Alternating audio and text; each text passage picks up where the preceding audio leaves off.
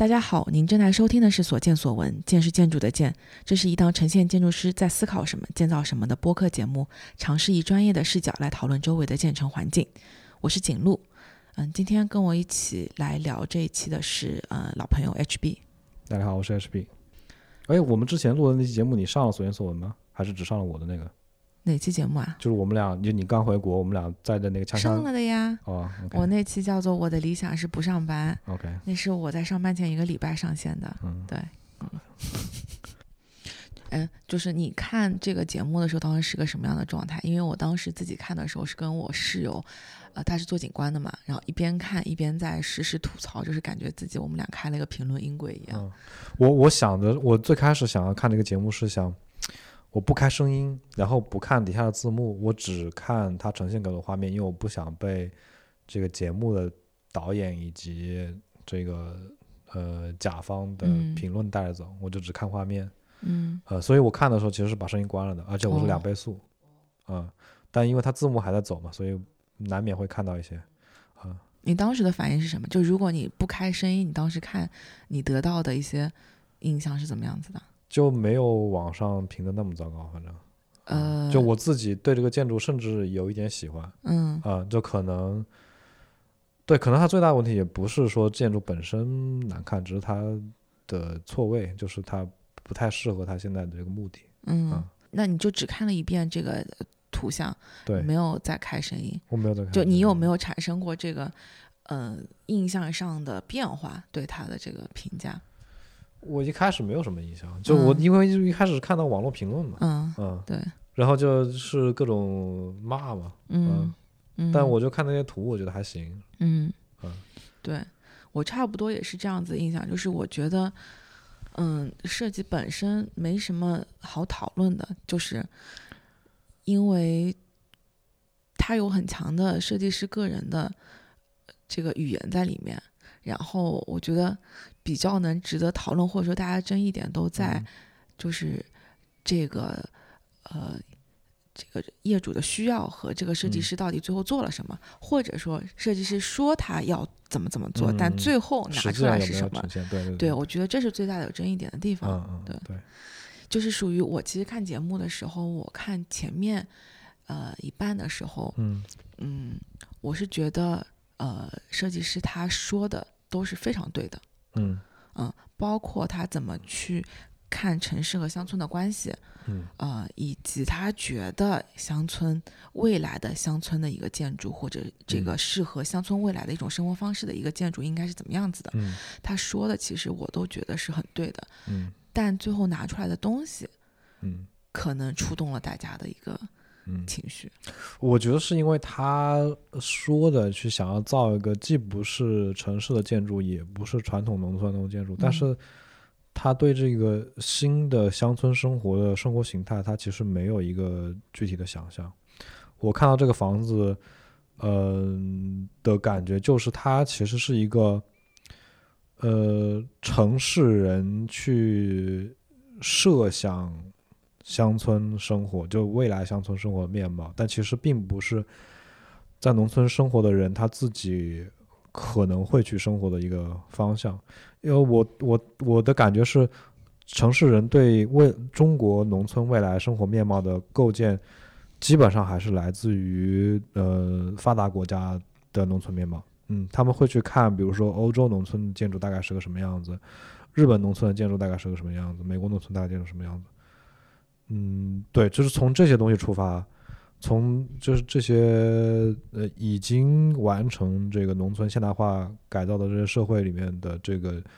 生活形态或者建筑风貌也好，出发去 copy 一个中国农村未来的样子。但我觉得这个可能是最后他们呈现出来给一个这个外面的人的一个印象，但是我作为一个建筑背景的人，我看他们其实他们一定不是出发点，一定不是这样，他们其实还是很希望从中国的本土去做一个在地化的一个乡建的一个东西，就是其实乡建这个东西在近一段时间里来，包括就是做在地化的这种从材料到建造方式到这种其实有很多人在研究，但为什么做出来还是一个城里人去想象的一个样子？我觉得这个是一个挺难去回答的一个事情。我甚至有一点感觉类似我最近看了上汽那个电影的感觉，就是你不论白人社会怎么去想象中国，你拍出来还是带着白人社会的样子。它不是，那不是中国，就是上汽拍的也不是中国。尤其是当这个建筑师他强调自己18岁以前都在农村生活，然后最后也并没有能去去真的去设身处地的想象和描绘他们的这个生活方式。我觉得是因为18年前的中国农村跟现在中国农村完全是两个面貌了，生活模式已经有很大的变化了，所以他没有办法根据自己人生前18年的经验去构建一个现在或者说面向未来的这一户农家他们要怎么样去生活。我觉得问题出在这儿，就是建筑师对他们的生活方式没有想象，或者想象不出来。我觉得可能更大一个程度上是他越是从农村走出来，越是希望农村有一些更好的东西。对，可能是这样的。对，因为如果说我真的是一个一直成长在城市里面的人，那我对农村一无所知，我就去试图了解它，对吧？我从零开始了解它。那如果我知道它以前是怎么样子的，可能是比较糟糕的，那我又希望他们其实能有一个更好的生活，带着一种稍微可能居高临下一点的这种帮人家去提高生活水平的一个想法，那可能会更容易去做出一个这样子的建筑来。这样讲，其实他的这个motivation 跟那些盖瓷砖2层小楼想要房的动力是一样的。就是农民也想要过自己想象的那种好一点的生活，所以他要盖一个2层小楼，然后要有这个欧式建筑的这些元素在里面，然后贴瓷砖也看起来亮丽。对，可能就是背后的动因是一样的。就是你一方面觉得那些2层小洋房太依附于那个形式，但你同时自己也正做了一个这样子的事情。对，就是他也是特别依附形式，就是他把瓷砖换成了红砖，他就是太过于苛求要用这个红砖去做这个房子了。所以其实当时看完之后觉得一个就是我们刚才说的错位嘛，就如果这个东西放在上海的一个郊区，对，哇塞，这就是一个成功的建筑。对，是的，没错，就是如果它是一个它的这个住户不是一个每天要跟土地打交道的人，而是一个作为放在上海周边做民宿的建筑，它是一个很成功的建筑。对。然后再一个，其实我当时觉得比较不妥的一个地方就是当跟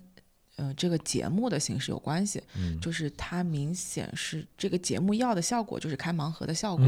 然后而你尤其是在给个人业主做东西的时候，你是完全你最重要的就是沟通，然后他这个节目又是刻意不要沟通这一环，所以但其实我还是觉得有东西可以避免，就比如说他在第一次去现场之前，因为在我看来他有2次沟通的，就是只有1次沟通的机会，就是第一次见面，去他家里老好看那次。对的，但我从节目上看他那次去的时候基本上方案已经想好了，他当时在看现场的时候就基本知道我这个枣园要圈起来，我这个东西要怎么样，而且不管是后面工期的拖延、造价的提升，还是砖的品质不好，都没有让他去调整他的方案。对，我觉得他就很执着。对，我觉得这个执着一方面能成就一个建筑师，一方面也是大家现在最批评的地方。对，就是我感觉他的执着就是在要造一种景观，他整个房子也是他作为一个景观在去造的。对，这个景观你其实甚至是一个2维的一个图像性的东西，就我能想象它的建成照片。我们可以说一下，就是你在这个房子里，我们各自就是最喜欢它的点和最不喜欢它的点。所以你最喜欢它是什么地方？我喜欢它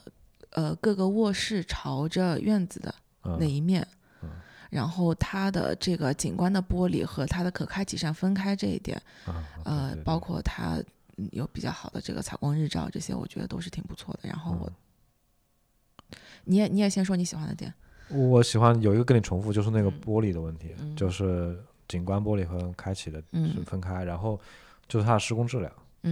我觉得这个是非常难得的，它在一个甘肃农村里面，就是以这种高标准的质量去完成了一个建筑，至少在工程上是一个很了不起的成就，不管他花了多少钱多少时间吧，就是他那个大的设计师能够亲自到工地去盯他们那些施工细节，我觉得这个很难得。对，他可能也是为了成就自己这个作品，所以也是有这么强的动力去做这个事情。所以这个就是我说的，就是你必须得这么执着，你才能做成一件事儿。对。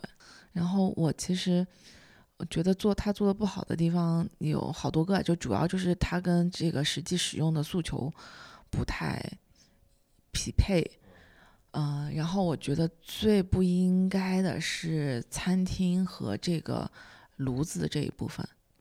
这是我觉得最可惜的地方。首先他前面采访的时候都说了，就是这个炉子就是以后每年过年的时候一大家人10几20个人围着它就是吃饭干嘛的地方，但是实际上最后做出来它的厨房和餐厅都是非常小的。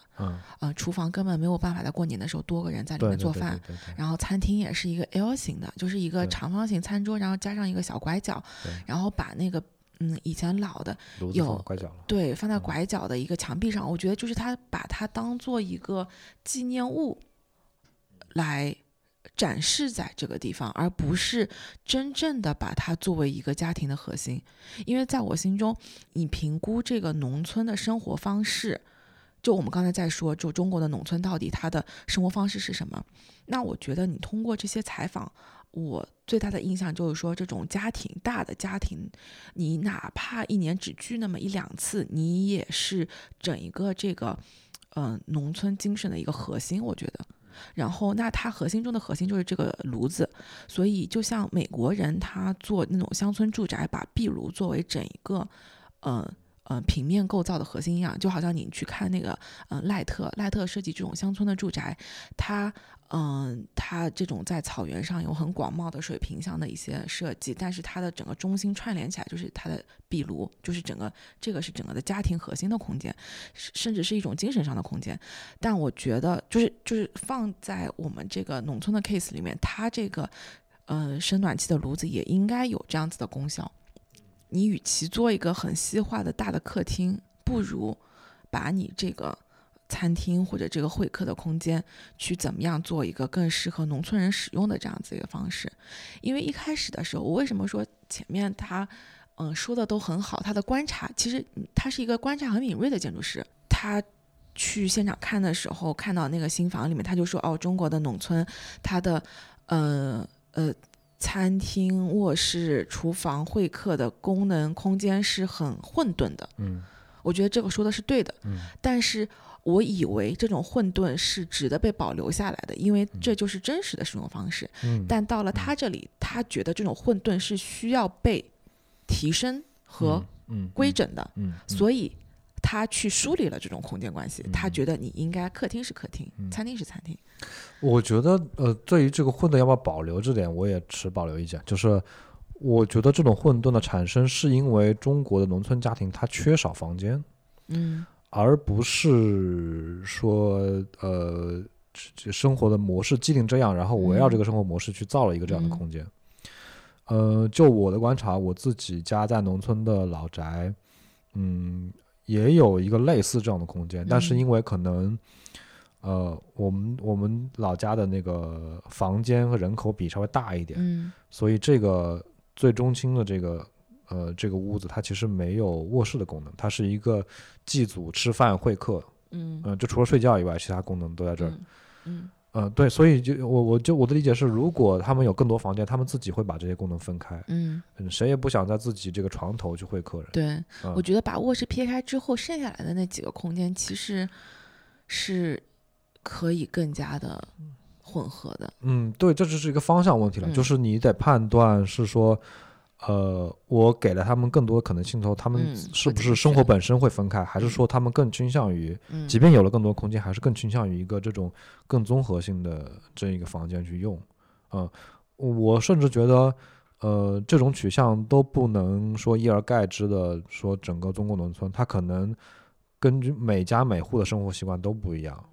比如说，这老两口他们在自己小孩城市里的家里面生活过一段时间后，他们也可能生活习惯上会做一些调整，对，他们可能会知道，比如说卫生间里干湿分开会更方便打扫卫生，这样反正类似这种吧。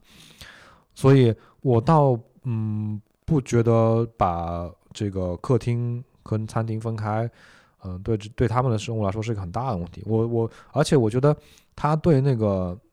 老的那个炉子的处理我看来其实是有一些可取之处的，因为在实用上来说，那个炉子已经不能满足现在这个体量的房间的取暖了，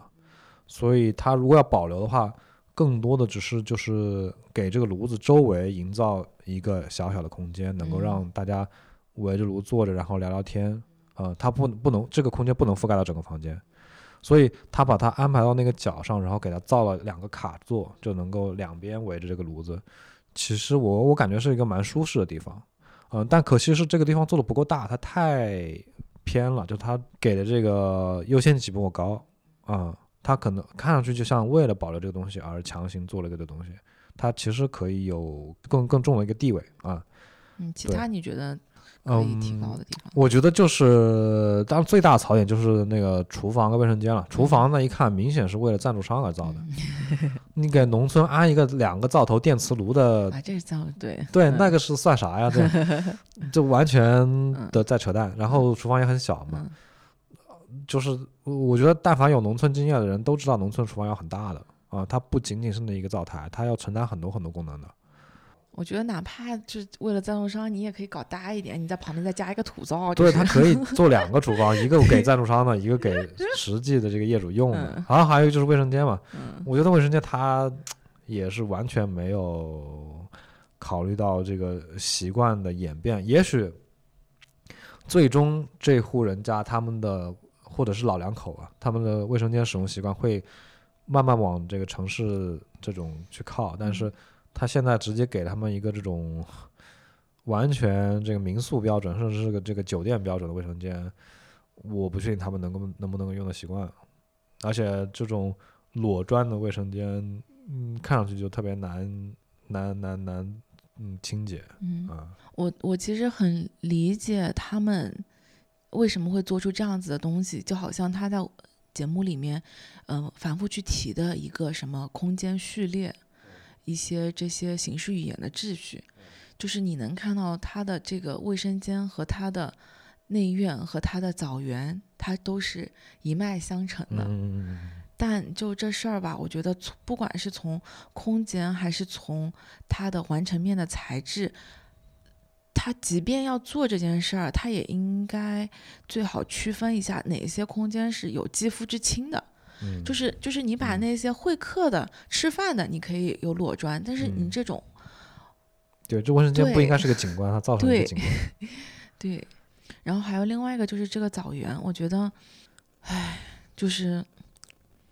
在一个预算吃紧的情况下，为什么还要给枣园做一堵围墙？对，这是我觉得最匪夷所思，最为了作品而做的一件额外的事情吧。就他就是显然在去之前就想好了要这么做。然后枣园的实际面积有比这个大，所以他在节目里面甚至是有一句话，就是说我把最好的那一部分全进来。我想跳起来说什么是最好的部分？人家收个枣子，我还要院子里面收一遍，院子外面收一遍，我觉得太扯了。是的。然后其实这里面牵扯出来另外一个比较有意思的事情，就是说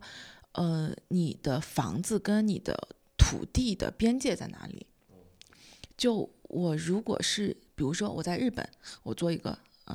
住宅，因为你是有边界的嘛，那有围墙，包括我们待会儿要聊的我们自己正在做的这个项目，你都是还是有一个边界的。但是在它这个情况下，其实你外面的广袤土地，你还有羊圈猪圈，你要放羊，你并不存在着一个院子的边界说哪里是属于你的，其实除了你的房子都是你的地，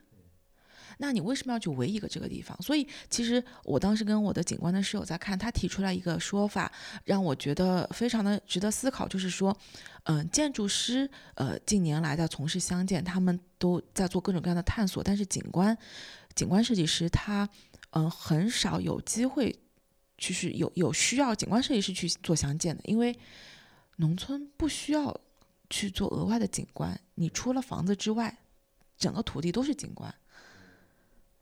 这个是我觉得很有意思的一个点。他顶多去做一些小的装置，你做个公厕，做个板凳，做个这种东西，但是农村它的景观就是土地本身，它的树，它的作物和动物。对，我觉得这个房子最大的景观就是那个枣园嘛，但是他又强行把它分开了两半，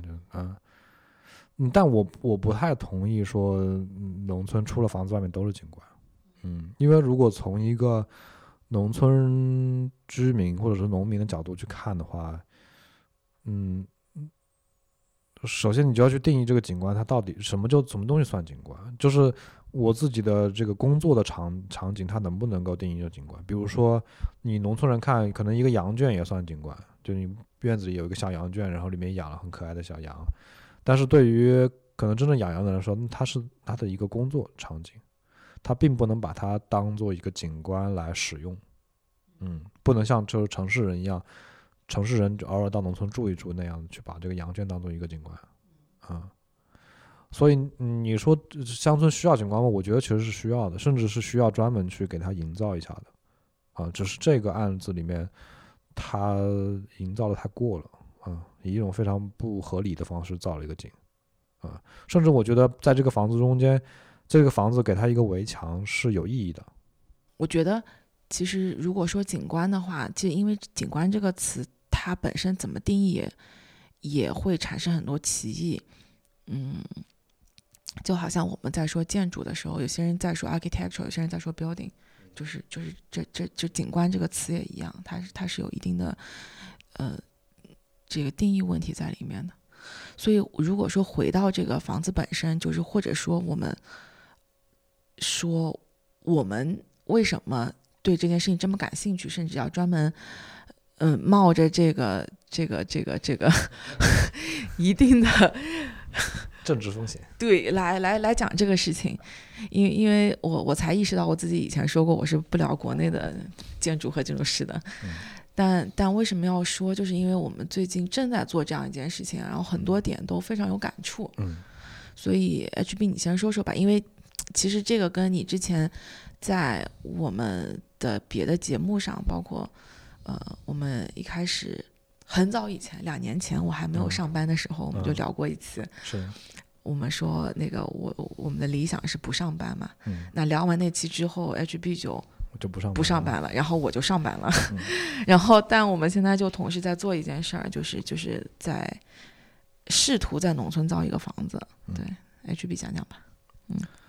就是我现在作为一个全职的包工头，然后我接到一个项目，就是在某一个农村的一个家庭的老宅，想要拆掉重新盖，然后设计这个事我就找到了景路我们一起来做，然后就最近刚刚这个节目上线之前，我们刚刚结束了一轮跟甲方沟通以及出设计方案的过程然后我们就这个节目里我们刚刚聊到其实很多点我们都经历了，就是去做设计上的取舍，怎么去跟甲方沟通，对，所以就比较有感触，我觉得这可以作为一个节目话题来拿出来说一说，然后其实我们做这件事情的话，从这个流程上来说，其实应该是这样一个过程，就是我们其实所有设计师应该都很清楚怎么做，就是你第一步应该先去看现场，对，而不是说你到现场的时候已经想好了我这方案怎么样，我去套，对，先去看现场周边的道路交通建成的建筑自然环境等等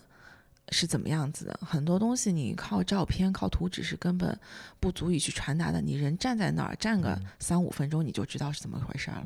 对，我觉得这个是最重要的一点。看现场之后我们当时就来劲儿了，因为一开始我自己也没想好要不要做，因为我的日常工作已经很忙了，就是属于晚上还要加班那种，那为什么还要再额外多做一个这样子的一个事情。但去了现场之后就真的可能就是我以为我是一个对设计并没有感兴趣的人，但是去了现场之后这设计之魂就燃起来了但又要非常小心，就是说这件事儿不是说因为我想做设计要做，而是因为这是业主想要做，他想有一个新房子，所以还是要第二步就回到这个业主这儿，就是说要跟他们去沟通他们的需求。就这个地方其实是一个我觉得我们没有处理好的地方，就是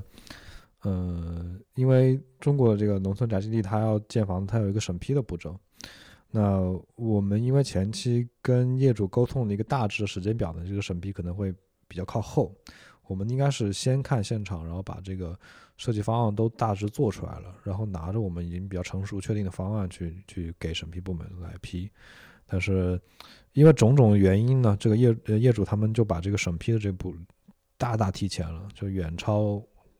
我们之前的预想。所以为了这个审批，我们就要在一个很短的时间之内，至少把一个大致的方案给拿出来。所以这个就是一个很大的挑战。这个时间线就卡死了，我们必须要很快的出这个东西。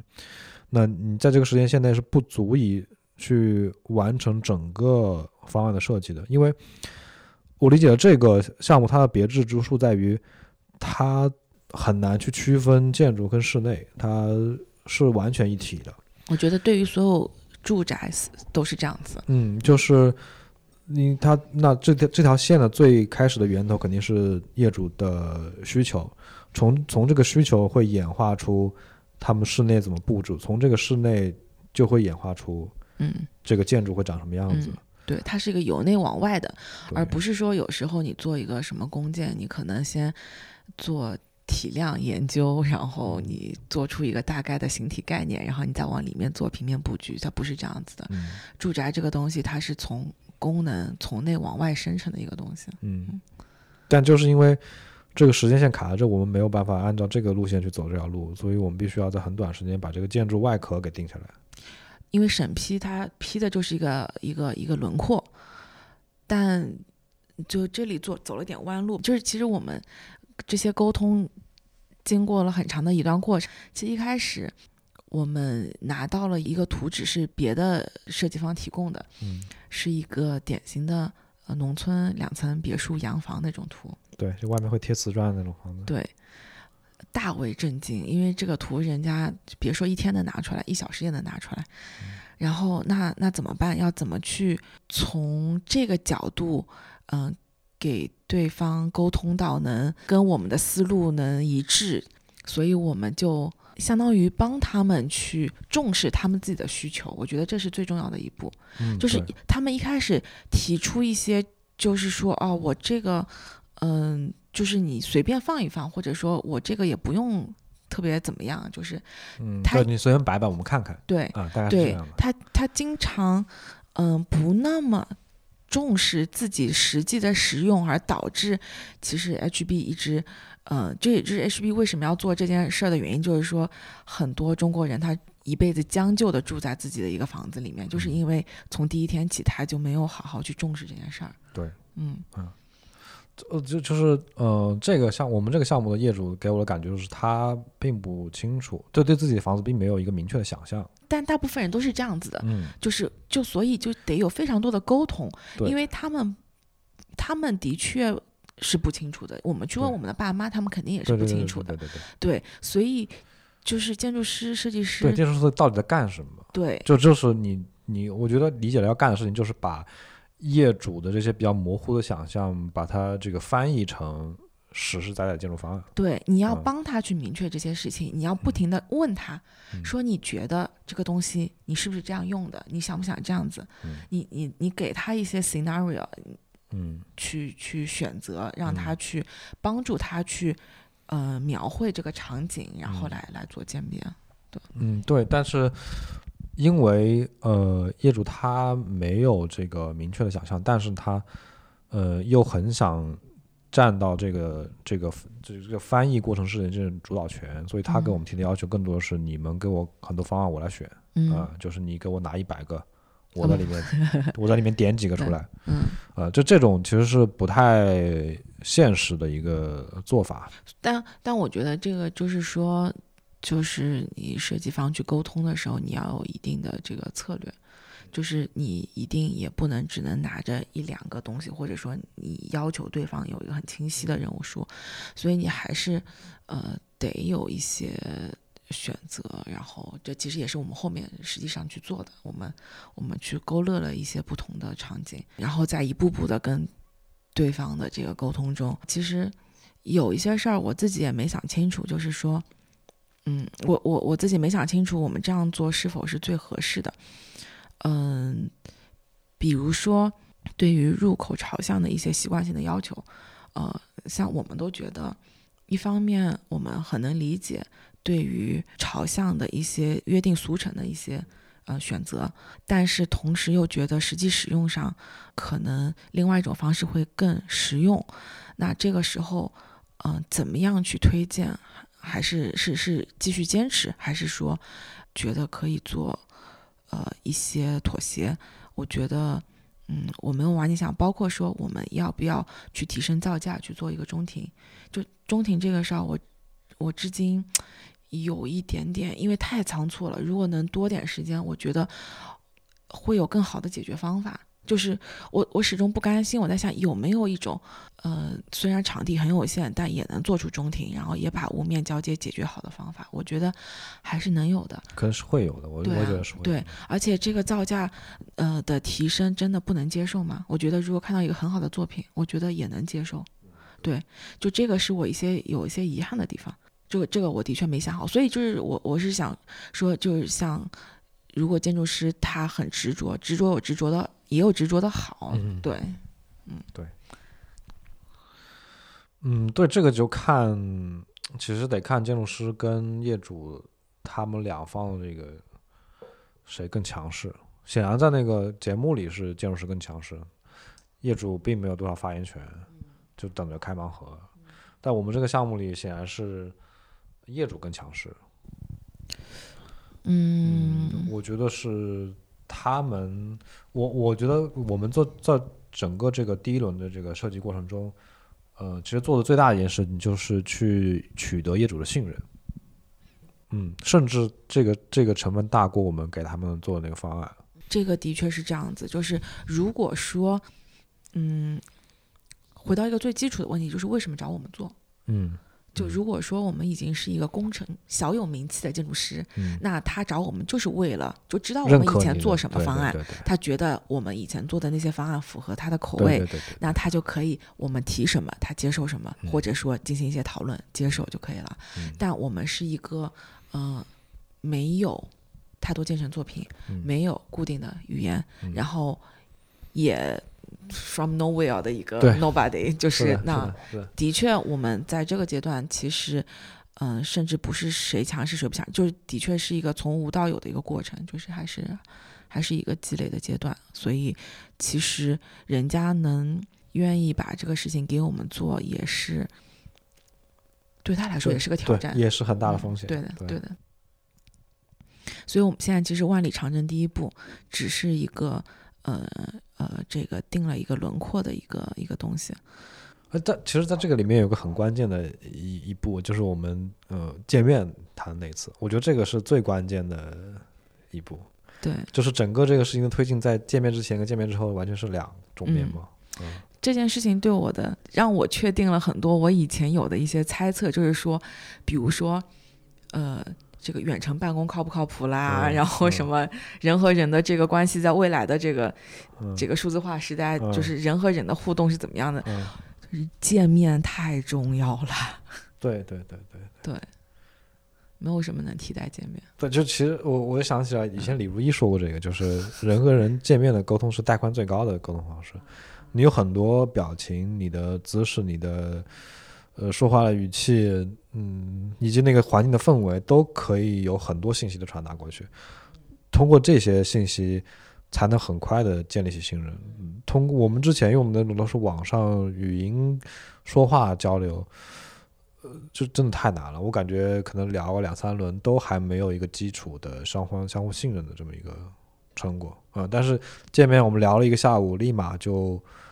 至少说基本的信任有了。就是业主也能够比较放心，至少把这个事情的第一步交给我们来做。而我们也对他们产生了很大的信任，对，也产生了很多改观。对，有信心了。对，就我们最开始拿到业主给我们看的那个外单位，他们比较满意的那个图纸的时候，我是相当崩溃的。我其实那个时候经历了一个这个情绪的大起大落。我那天晚上不是给你打电话吗？对。我本来我就觉得自己把这个事情想得太美好了，就是一个能够发挥我们这些人的才华在这个事情上的。但我拿到那个图之后，我觉得这个事情真的不是我想的那么美好，三观崩塌了。对，然后但是见面过一次之后，我觉得还是也没有我就是想的那么糟糕的。对，还是有很多。我觉得他们还是很 open minded 的，还是很 open minded， 很能接受，相当 open minded， 对，很能接受我们的很多观念的。对，就相比于就是这个甘肃的这个项目来说，我觉得这个里面就很有意思。我其实很想去看这个节目组采访这个建筑师跟业主之间沟通是个什么样的场景，但其实他就缺了这一环，他只有那个去看旧房子，看完之后他们并没有做更多的沟通。所以我比较就是有微词的地方，也是建筑师他在节目中去叙述的方式，他使用的语言，他用的全部都是建筑的语言，建筑学的语言在说这件事情，他空间的秩序这些，对，他在说这个东西，我就觉得就是我觉得这是没有益于去弥合建筑和大众的这两个群体的沟通的一件事儿。而且这件事情造成了一个网上这么大舆论波动的一个结果，也是感觉建筑学又把自己圈在一个地方里面，这个特别糟糕。因为本来建筑学的教育它就有这样一个断裂，就是大家在学校里面学的东西跟出来做的东西其实是有挺大的断层的，然后大家也有一个就是这个失望的过程，可能有些人是会有这样一个过程的。当然这几年我不知道学校里面出来的人是怎么样一个想法，可能整个社会的价值取向也变了，可能对他们可能在选建筑之初的抱有的东西，抱有的想法跟我们也不一样了。但是就是这种建筑学教育和实践中的这个或者说大众的差距其实一直在，而且甚至我不知道是不是越来越大。特别是我最近看了江东省美术馆那个杨廷宝展览嘛，我就感觉因为就是当时策展人带了我们逛，他也跟我讲了杨廷宝那个时代他们受的教育。我感觉杨廷宝就处在一个建筑师身份的转变的过程，他从一个经典的一个古典时代的建筑师身份逐渐转变成了一个更加符合现代建筑师身份的这么一个人。就他可能更加去做实践，去做很多项目，而不是执着于去做建筑竞赛，去画图，去设计很多他觉得美的东西。但然后放到现在来看，可能这个转变，这中间的沟又更大了因为我所理解的建筑师，他可能更偏向于古典的那种教育体系出来的那种人他是很擅长去营造空间的美感但是我们日常所见的建筑，我们买的这些房子，去城市里逛的这些商场、博物馆这些东西，它可能更多的是一门生意就我最近在做也是一个朋友他的房子的室内改造的项目，他那个房子因为是新房，所以他能够拿到这个房子最原始的这个CAD 图纸。我就去看那个图纸，那图纸量也很大我就在想坐在电脑背后去画这些图纸人，他们也是建筑师，但他们做出来这个作品，究竟能不能符合他们所受教育的传达给他们那种职业的追求我觉得这个就我看这些图纸都能感觉到他们的矛盾。对，而且就是这样子的话，你就把建筑学的这些所玩味的这些东西圈在很少的一部分人里面，即便是建筑这个专业的人里面，也只有一小部分的精英他能够去谈论和从事这个所谓的你正统学术认可觉得好的这些作品。你的学院派的这波人，你能做到这些项目的人太少了，对吧？就是建筑学里面也有鄙视链的，就是做工建的比做什么那些商业建筑的要感觉良好一点，巴拉巴拉巴拉。但是实际上不应该这样子，对吧？我当时一直在想的就是说，就是设计师不管是建筑师还是工业设计还是什么，你应当是把更好的设计带给更多的人，你让更多的人在日常生活中用到这些好东西，你这个才有意义，对吧？就好像我们去西方去北欧，我就觉得哥本哈根那儿，你每一栋房子都好看，都有设计感，就是普通的民宅，就是所谓普通的小区一样的东西，它特别好看。这才是一个真正的你设计渗透到日常生活中的一个最好的一个情况。对，这个东西我觉得它很大程度上取决于成本，就是有多少的成本能够给设计师，不管是钱的成本好，还是时间的成本也好，还是去把这个方案落实成实物的这个机会成本也好，可能在发达国家他们给的这个成本会更高。比如说像甘肃这个项目，它123万，很多人觉得很贵嘛，但我觉得一点都不贵，就是100多万出头能够建一座还不错的私有住宅，是一个非常非常划算的事情。对，即便对于这个一辈子在务农的这老两口来说，而且他这个钱不一定他们自己全部要掏。而且这个123万肯定是打不住的，它肯定成本对很多人力都不算了，对，实际成本应该都不止这个远超这个。对，所以这个价钱其实并不贵，但是至少纸面上这个价钱已经能够让他们获得一个单从这个设计角度了，先不论它实不实用，或者是考不考虑他们的这个需求，单从设计角度已经还不错的房子了。所以这个东西的，我觉得这个整个社会给设计这个事情的成本会越来越多比如说像我们接的这个其实也是对于我们来说其实是有一定的发挥空间的虽然我们这个项目的预算也很紧但至少还是有一定发挥空间的。像更多的比如说这种在做这种开发商的住宅楼盘的这种，他们可能就真的没有多少发挥空间，因为这个事情并不是由设计方跟业主直接决定的，它还取决于很多比如说政策以及这个甲方本身从这个资金投入跟收益的这个考虑去约束这些事情。对，所以就是会变成一个回到就是这个一方面也是这种可能跟土地的政策或者是这种出让的就不是说出让就是你对使用的方式。对，就是因为比如说你日本能出这么多建筑师去做很有设计感的小房子，是因为他们是这样一个 lot 去卖给一个私人的这样子的方式。对，那在中国它开发模式就是一整个小区去做的，所以它隔离了业主和建造者，这个两个东西是完全不接触的。所以但另外一方面也催生了另外一个产业，就是说你像你这样的人，你就可以去做这个2次的室内的改造。因为的确有很大的这样子的需求，而且这个需求也越来越大，就好像大家越来越愿意为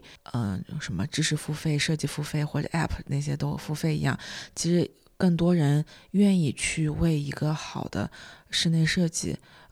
而付钱。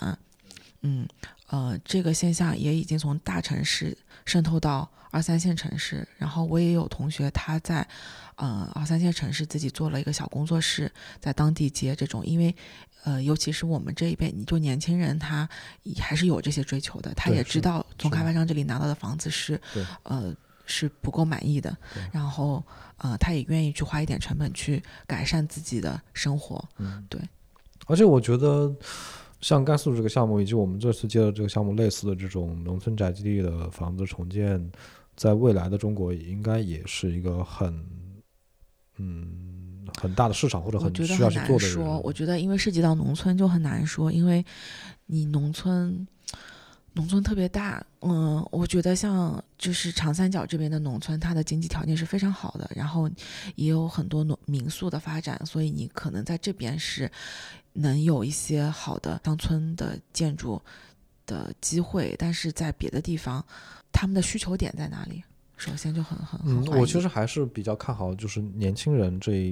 我们这一代或者我们的下一辈，继承了我们的上一辈或者上2辈的乡村的土地。因为这些土地它始终在那，它会被拿出来用。那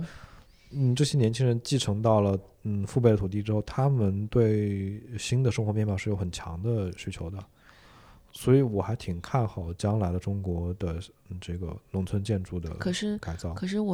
那他们会回到乡村去生活吗？他们有这个地，他们怎么会去处理这个呢？也许就能够像我们接到这个项目一样，它作为一个家庭的别墅，就是这个房子在那儿，但它可能不是一个刚需，不是一个像在城市里买一个小公寓那样的刚需，但它能够不管是自己住也好，还是作为民宿，还是作为别墅也好，它总会有那么一点价值。但这也是一个交通非常便利的一个镇里面的东西。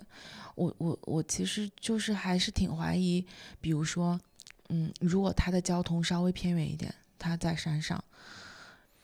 对，我觉得山村里可能不太现实，还是得要依靠在城市周边的这些地方。因为我的老家也是算在城市周边嘛，就是从长沙开车大概40分钟能够到。它也分就是山上的村子和山下的村子。我的老家的原来的房子在山上的那个地方，就真的是它的命运就是被抛荒，然后房子自然垮掉，因为它没有改造价值，因为上那个山太麻烦了。然后我老家的亲戚们他们就迁到山下，在山下又拿到了一块宅基地，然后又重新盖了一个房子。那个房子其实我是挺看好的，虽然它现在的那个上面的建筑就非常垃圾，对，从形式、从美感、从功能都非常垃圾，但我比较看好他们的下一代，因为他会继承到这个土地嘛。他们如果有一定的这个财力，一定的这个精力去改造的话，那个地方会成为一个还蛮不错的地方。但可能是比较长远的事情了。对，那你愿意回去那个地方住一下吗？改造后我是挺愿意的，对，甚至都不是我爸妈这一辈，他们就其实挺愿意的。如果那个房子能够更舒适一点的话，一方面你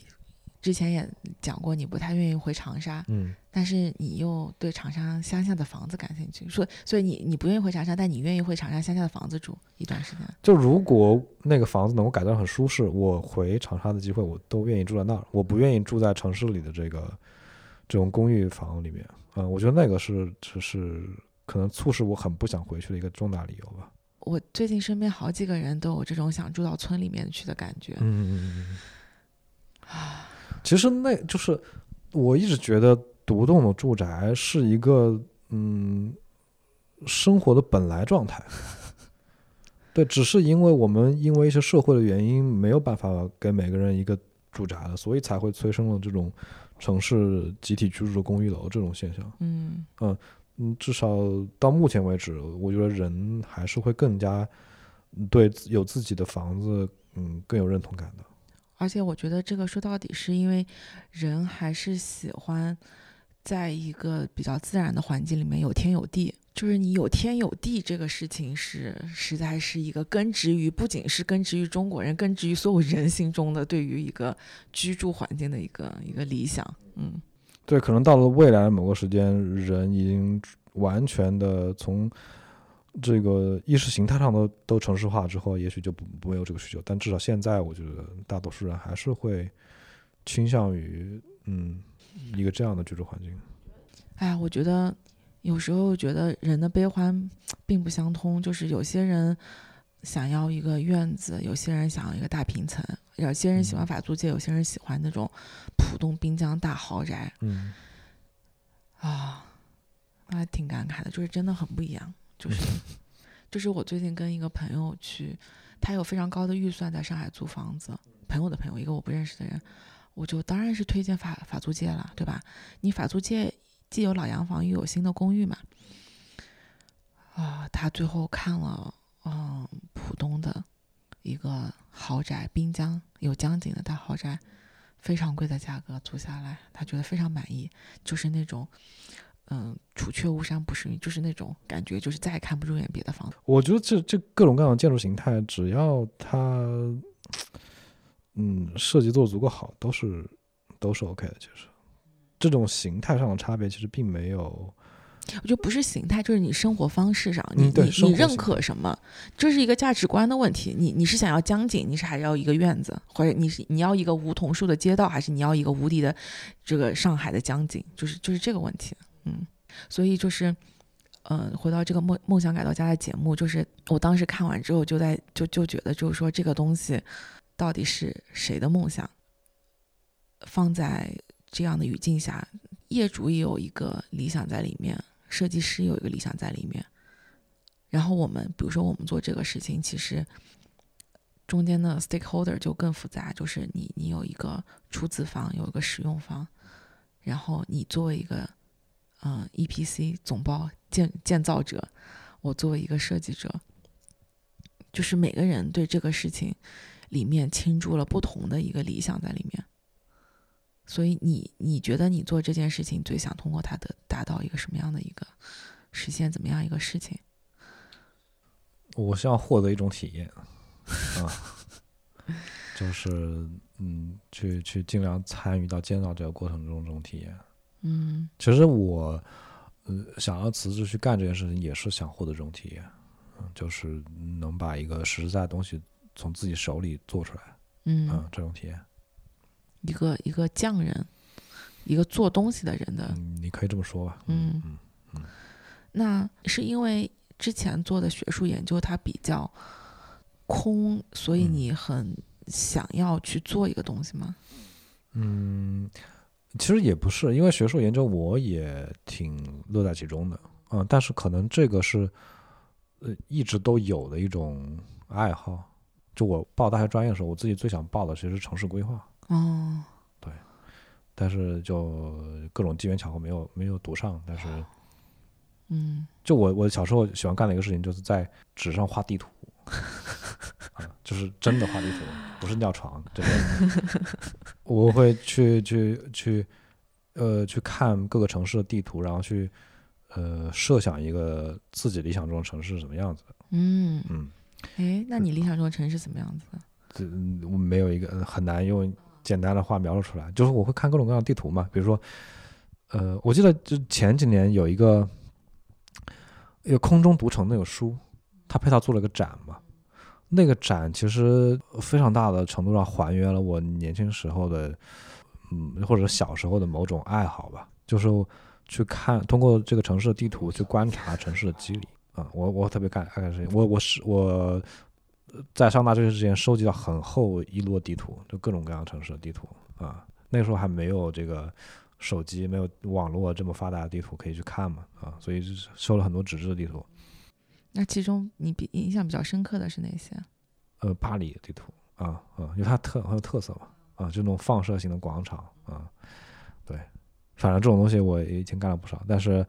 我也很喜欢做模型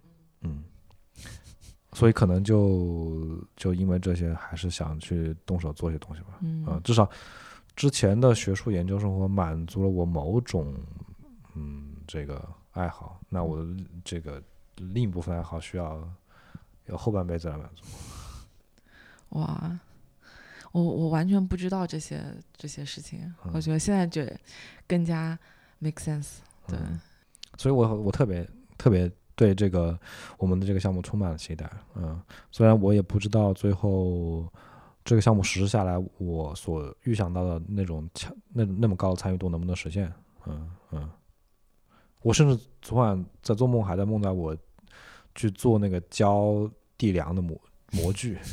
就在现场扎钢筋，然后去做那个木模具，然后准备要浇这个地梁对，所以我在这里也可以给那个听众解释一下，就是说 HB 它是以一己之力带着一个小队伍啊，基本上是亲手从设计到图纸到施工，就是亲自施工这样子的一个团队，非常惊人，但是真的能做到。对，就是它超越了我的常规的想象力，但是我觉得可能是因为我没有受过正规的这种设计或者建筑教育，所以我把这个事情想得更原本一点，就是我觉得要造一个房子，那就是应该设计、画图、建造，应该是一个非常完整的一个线条啊。我所理解的，当然我最开始的观察是从这个室内装修开始，装修里面种种问题其实都源自于这个链条的断裂就是因为它是完全的两拨人在做，所以它中间有很多问题你没有办法衔接。但是我就想到，就其实这种分工的细化，你随着一个社会的发展、行业的成熟，它就是会越来越细化。对，而你做的事情是把这种细化就捏回起来。因为比如说国外在美国或者什么，它的细化会更加的清晰，但是因为它各个细化之后各个专业的专业度又很高，所以它尽管分配到不同的团队，它似乎也能衔接起来。我觉得在很多的场合是可以衔接的，比如说你要是造弓箭，很多东西能够标准化，但是对于个人住宅或者说室内装修来说，它没有那么好的标准的这个前提，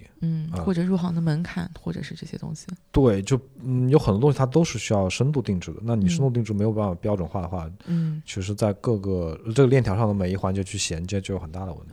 对，甚至这个衔接的成本会大过你一个团队去 cover 所有的这个成本。对，主要还是一个非标的问题。它其实说白了，这个东西就是一个手工艺嘛。甚至在我们现在做的这个项目，这个体量的建筑，它其实都是一个就是 handcraft。是。它可能在某一些小的环节，它可能作为一个工业产品的存在，但是总体看来，它还是一个手工制品。所以实际上就像那些建筑师，就节目中看到的，他们在现场驻场去指导每一个细节的施工一样，这个其实是非常必要的，也是我们也需要去做的一个事情，就所有建筑师也要这么做，因为实在是你现场有太多需要亲自去盯，然后或者说亲自去上手去尝试的地方，你不可能坐在办公室里面通过电脑前画图而搞明白这件事情。对，我今天上午还解决了一个这样的问题，就是你坐在电脑前画图的设计师跟在现场施工的工人，他们之间没有办法沟通的这个事情。就是画了图，施工拿过来看，发现非常不清晰，就没法按这个图来做。对，就是这种问题。但我所做的不过就是把这两个角色合二为一，就是我从这个站在工人面前告诉他怎么做的那个角色，变成直接蹲在地上做的那个人。就是你从一个本来沟通的桥梁，直接成为了这个整个对，所有的沟通都在我脑内进行。就不需要从人到人，就直接从左脑到右脑这样。这带宽就很大了。但这样子也导致你只能做体量有限的东西。就大的项目还是要按照标准化的分工去做的。所以我们之后再往下做，应该还会有一些节目在不同的那个频道上、不同的时机出现。对。OK， 那今天聊的差不多了，谢谢 HB。最后 HB 要推荐一个正在进行的建筑展览，推荐大家去看现在在南京的江苏省美术陈列馆的一个杨廷宝的展览。杨廷宝是一个中国近代的非常著名的一个建筑师。但这个展览呢，它的面向是更多的展示给南京的市民去看杨廷宝他跟南京或者南京的历史建筑之间的关系。因为他是一个在南京做了非常非常多项目的建筑师嘛。然后这个展也在南京做的，它也跟南京的这个东南大学建筑师有非常非常深的渊源，所以它是一个非常这个南京 oriented 的这么一个展。所以你如果是个南京市民或者是对南京有兴趣的话，非常非常值得去看这个展。它的策展布展都做得非常精致，很有内容。虽然展不大，但是足够你在里面花很多时间去品味每个细节。反正我现在看了2遍，我觉得还不足够，还得去看第3遍，至少这样。而且就是可以先看展，然后同时再去南京城里面转一转，看看这些提到的建筑。对，是的，对，是一个很完整的体验。对，好的，以上就是这期的所见所闻。我们的网站是 architalk.xyz ARCHITALK， 邮箱是 hi@architalk.xyz， 欢迎大家给我们写反馈邮件，同时也欢迎在 Instagram、Twitter 和新浪微博上关注我们。我们的微博账号是汉字所见所闻， Instagram 和 Twitter 的账号是 architalk.xyz。 谢谢大家的收听，拜拜。拜拜。